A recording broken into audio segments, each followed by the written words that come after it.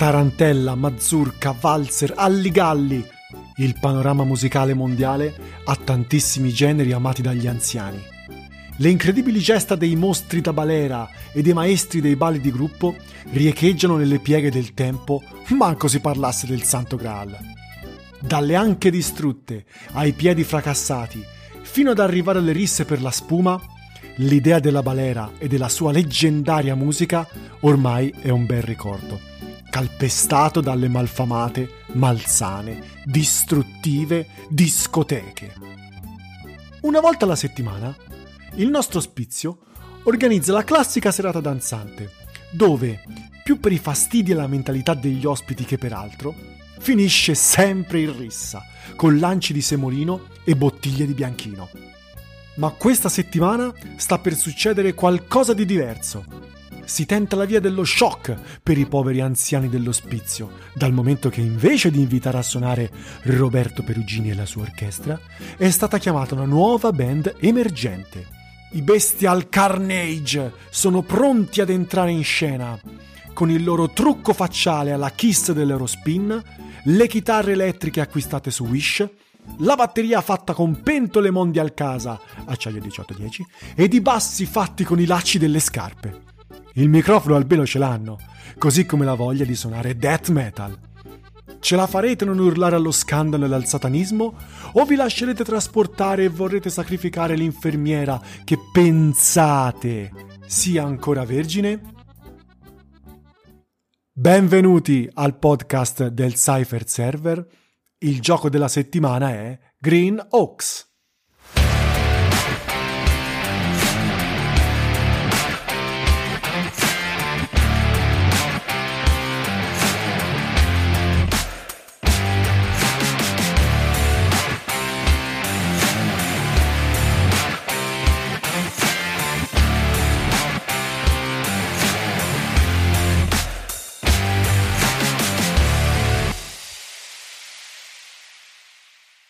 Benvenuti cyferisti! Benvenuti a questa nuova puntata del podcast del Cypher Server. Il gioco della settimana è...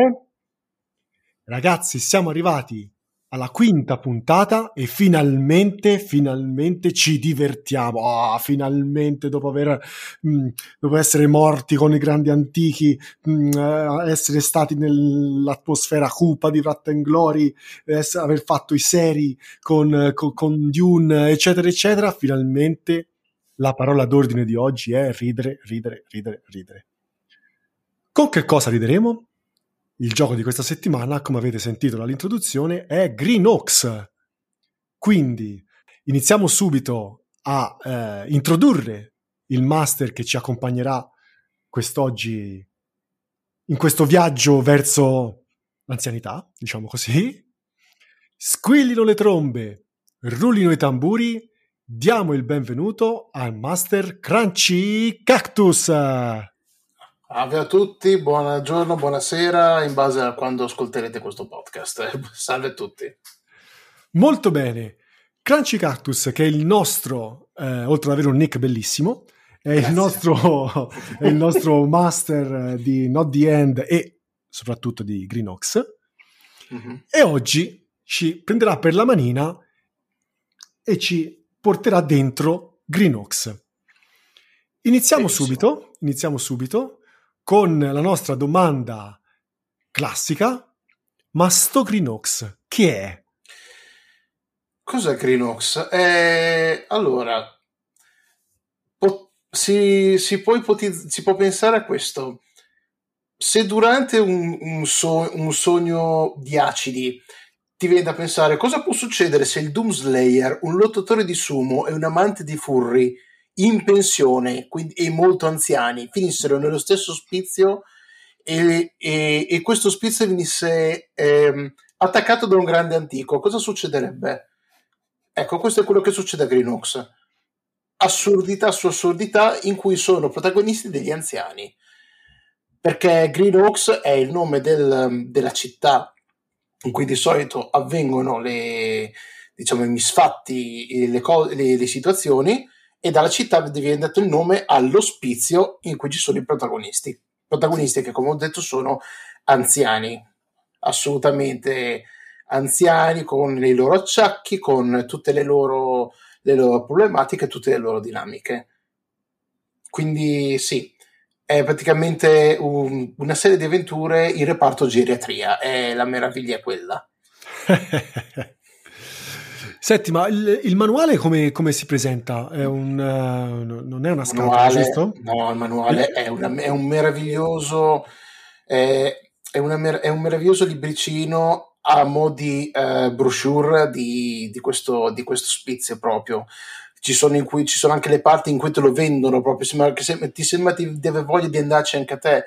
Ti raccontano di quali attività fanno a Green Oaks, tra giardinaggio e forgiatura di lame da samurai e tutto quanto.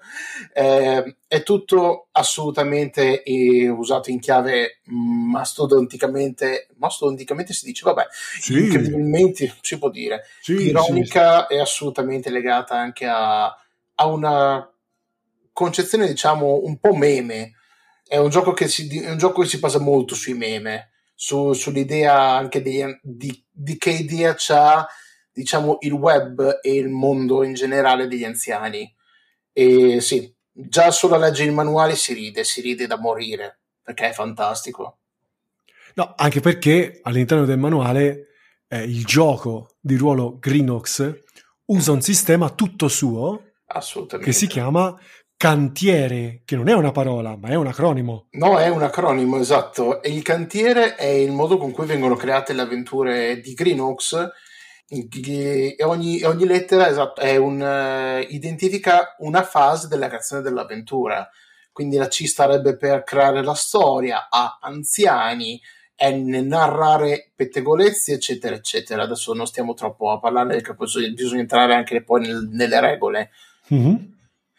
Entriamoci subito nelle regole, ma Mettiamoci entriamo subito, sì, benissimo. entriamoci No, ci subito. vado subito, vabbè, ci andiamo a bomba. Anche perché in realtà di lore, di ambientazione, No, non è che no, c'è di da loro. parlarne a No, iosa, assolutamente. insomma, e No, quindi ci si assolutamente. può buttare su questo meraviglioso sistema di creazione del personaggio e anche poi del sistema di gioco. Esatto. Allora, il punto principale di Green Oaks è che non è un gioco di ruolo che non ha statistiche vere e proprie, non usa dadi, e tutto viene determinato, diciamo, dall'utilizzo di carte da briscola.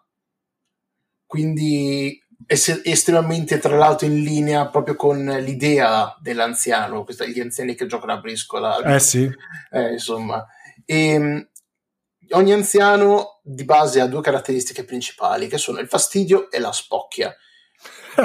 Esatto, il fastidio, cioè, adesso senza voler parlarne male, perché senza parlare male effettivamente degli anziani veri, però gli anziani di Green Oaks provano fastidio per qualunque cosa, quindi quando succede una situazione, oppure il master o il giocatore decide che quell'anziano debba ottenere fastidio, guadagna punti fastidio.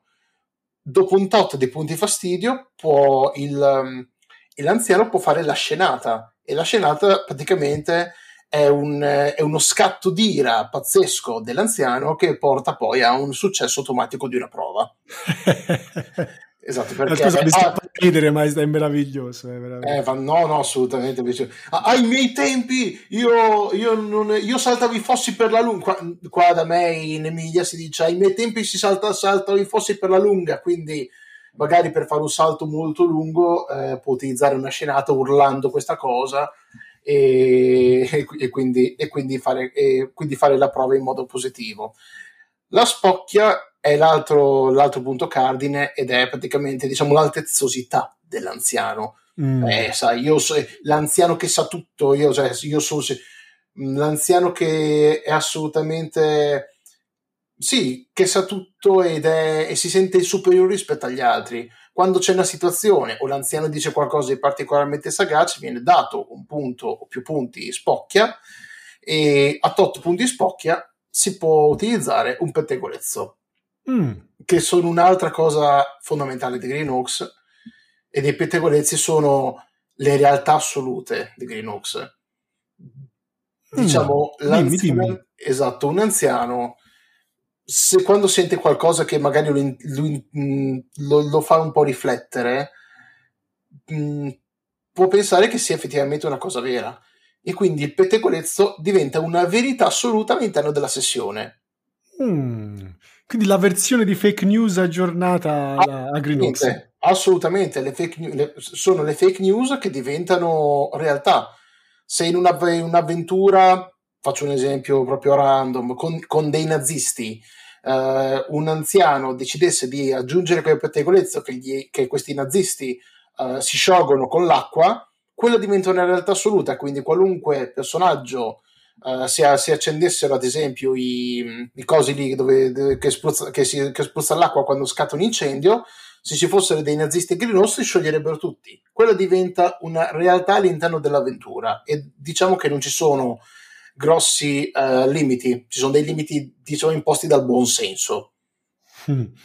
Quindi le famose storie dei nonni, ai miei So- tempi i nazisti li scacciavamo con gli idranti. esatto. A quel punto lì diventa tutto vero. Assolutamente, sì, sì, sì, Che già fa ridere assolutamente. che all'interno di un ospizio ci siano da combattere i nazisti, però Ma cioè, guarda, succede veramente all'interno del gioco. è successo anche di peggio nei miei one shot, quindi i nazisti sono la cosa più normale che può succedere Ecco, se perfetto. c'hai una fantasia particolarmente malata, oppure sei dei giocatori che hanno bevuto particolarmente tanta birra, diciamo. Sì, o Lambrusco per restare in tema. O Lambrusco per stare in tema, esatto. E l'altra caratteristica, come ho detto, è l'uso delle carte da briscola, che determinano l'esito delle prove. Mhm. Ogni anziano è descritto, anzi, faccio un passo indietro. Ogni anziano, a parte le classiche informazioni come nome e cognome, ha tre descrittori. Ex qualcosa, in pensione come qualcosa, con l'hobby di qualcosa. Mhm. Questi tre descrittori identificano cosa può fare l'anziano. E quindi un anziano può essere un ex marine in pensione come giardiniere con l'hobby dei santini, per Mm. dirne una. Mhm. E quindi quando c'è da fare una prova, quindi qualcosa che può andare storto per l'anziano, ehm, bisogna prima innanzitutto vedere se c'è un descrittore che è compatibile con la prova, quindi un marine ce la potrà fare a sgattoiolare dietro il nemico, un lottatore di sumo farà un po' più fatica, sicuramente, e, e se c'è un descrittore compatibile si pesca una carta e si vede il risultato. Se non ci sono descrittori compatibili sono 2 punti fastidio e si pesca la carta lo stesso. Ah, ok, ok, Esatto. Il chiaro. fastidio però sembra una cosa positiva, ma è un'arma a doppio taglio.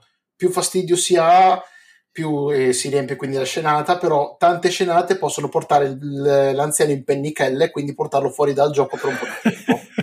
Sì, perché si è talmente tanto stancato, talmente tanto infastidito che a quel punto non ce la fa più, quindi si mette in un angolino di un dungeon oppure dell'ascensore o della sala comune, si fa un bel pisolino e la cosa più bella è che poi quando si risveglia bisogna vedere se si ricorda tutto o no, Ah, pure.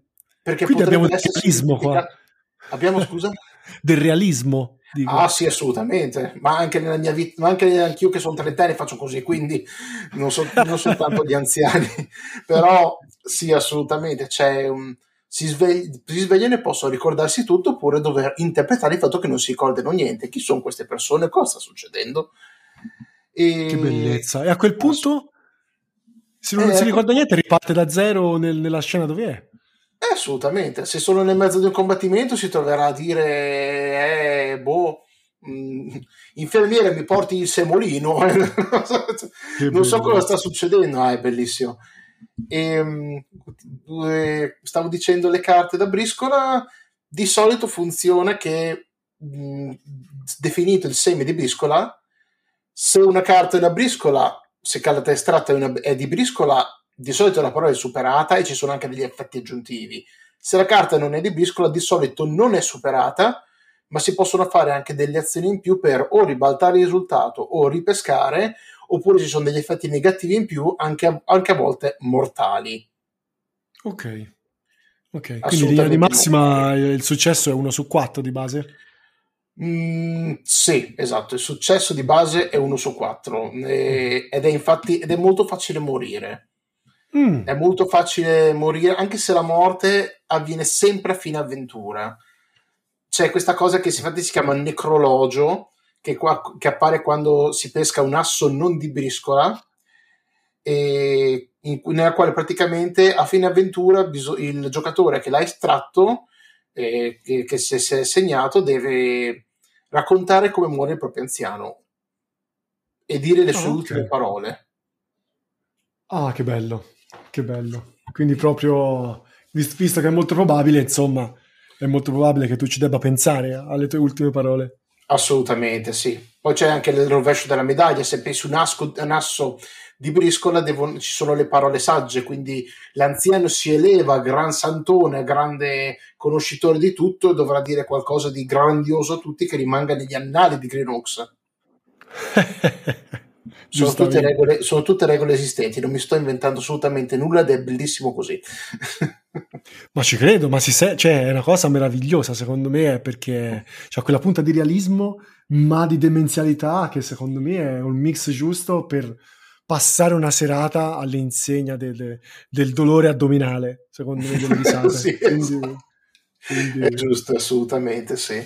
sai Sì, che sì, io sono un fan di sto gioco qua, Mhm.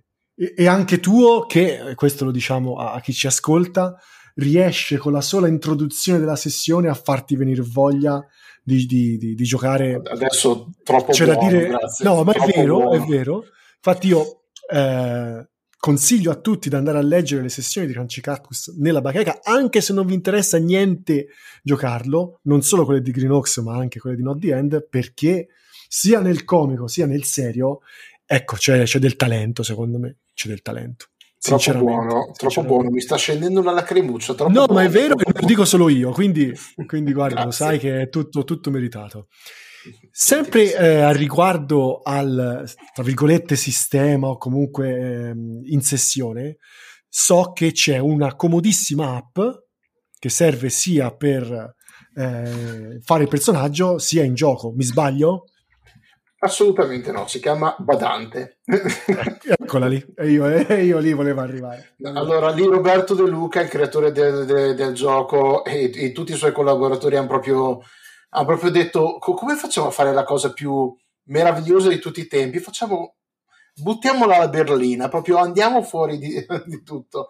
L'app Badante è un'applicazione online che praticamente aiuta a tenere traccia del proprio personaggio, permette di fare anche altre azioni e permette di estrarre temi, di creare anziani in 2 secondi, di poter tenere traccia di alcune cose. È un'app decisamente utile e anche ben fatta, anche se in alcune sezioni è ancora in lavorazione, però insomma, giusto per dirne una, si presenta come un'applicazione per cellulare e se tu vai nelle impostazioni, ce l'ho qua davanti così te la posso citare senza sbagliare, ti dice la schermata, meglio non toccare le impostazioni, se no poi chi lo sente tuo nipote che ti ha impostato tutto, il tuo fastidio aumenta di 1.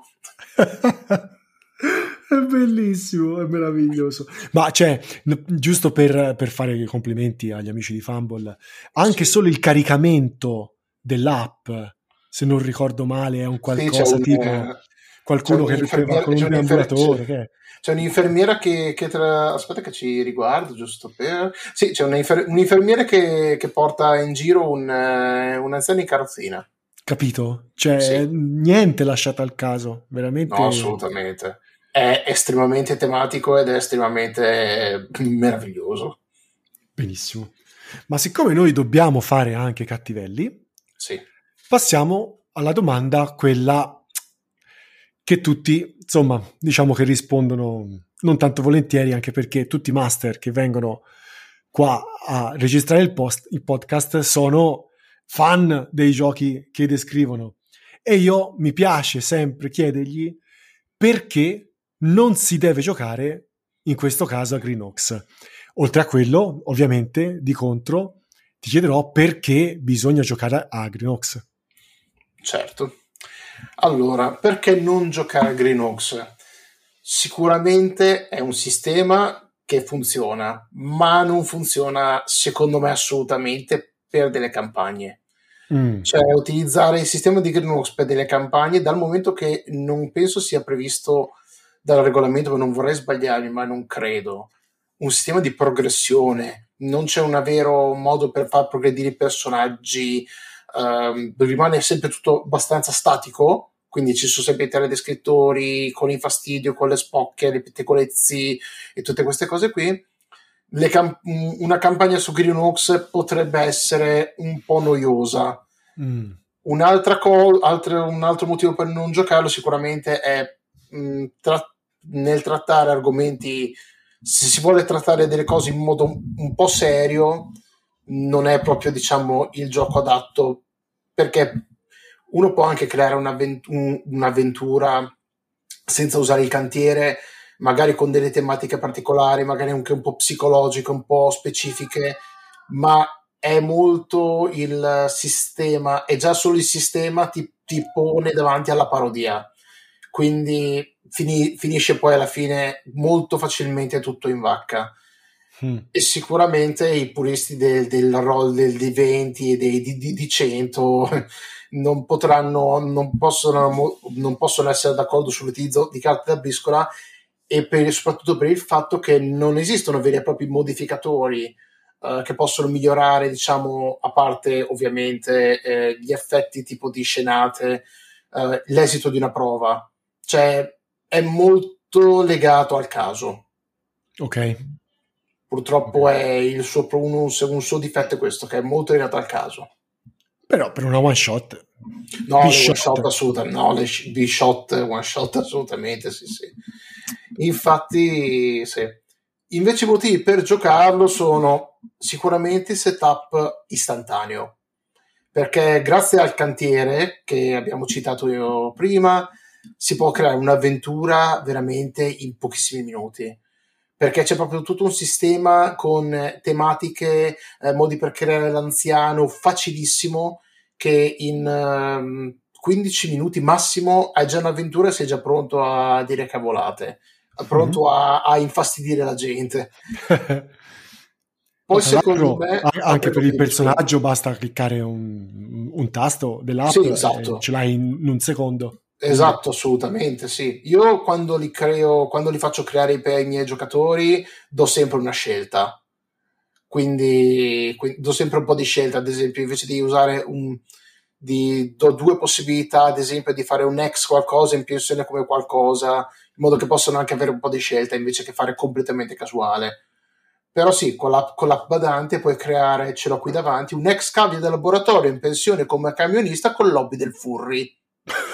aiuto. Ti giuro, ho fatto azione casuale, è venuto fuori questo, non c'entro niente io, è colpa di Fambo, Roberto De Luca e tutti i suoi collaboratori. Ma che bello, ma vorrei giocarlo tantissimo, questa cosa Vieni a qui. fare una one shot quando la mettiamo su. Che bello, il camion tutto furry, bello. Bello. Un altro motivo, poi, altri motivi per cui giocare Green Oaks: è veloce da imparare, assolutamente velocissimo da imparare, si impara in 2 secondi e si impara anche molto bene giocando, ed è secondo me un gioco di ruolo molto adatto a chi non ne sa molto di giochi di ruolo oppure vuole imparare a giocare di ruolo un po', per la sua semplicità e per il fatto e per la sua essere anche molto leggero, molto veloce, molto leggero da giocare. Molto bello. Diventa quasi alla fine un party game. È un po', forse un po' limitante, però non mi dispiace definirlo a volte un GDR da party. Ci sta, eh? Ci sta, una bella definizione. Una bella definizione. Sul gioco da tavolo il party game prende esattamente quella sfera di gioco lì e secondo me è azzeccata come definizione. Molto Benissimo. azzeccata. Sì, che non vuole essere Ora, assolutamente esatto un denigrare il gioco no, di ruolo in sé, assolutamente. no, assolutamente, Anzi, anzi, esatto. Senti, ma ora io come faccio a farti questa domanda qua, che ti devo fare, che è l'ultima?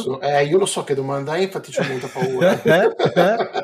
No, perché, sai, con Richiamo di Cthulhu è stato facile, con Dune è uscito il film adesso, è stato facile, ma ora, con questa, i riferimenti per chi vuole giocare, cioè film, serie TV, libri, bah, e ora che mi rispondi? Allora, ci ho pensato a lungo a questa domanda perché effettivamente è difficile trovare qualcosa che sia Green Oaks.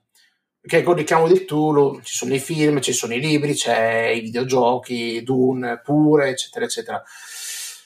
Qualcosa che ti possa mettere nel mood, secondo me, purtroppo non posso dare riferimenti bibliografici perché purtroppo a me non piace molto leggere, quindi non ne so tanto di libri, però di film che possono essere adatti per entrare nel mood, mi viene da pensare a tutti quei film in cui c'è una parte magari cinica di persone che fanno cose un po' particolari, come ad esempio il film Qualcosa è cambiato, quello con Jack Nicholson. Sì. Oppure togliendo tutto il sottotesto malinconico, la saga di Amici miei, i capolavori, i primi 3 capolavori di Amici miei, lasciando perdere l'ultima roba di Neri Parenti. Oppure di chiara ispirazione, chiaramente ispirato e descritto anche nel manuale, c'è Red, il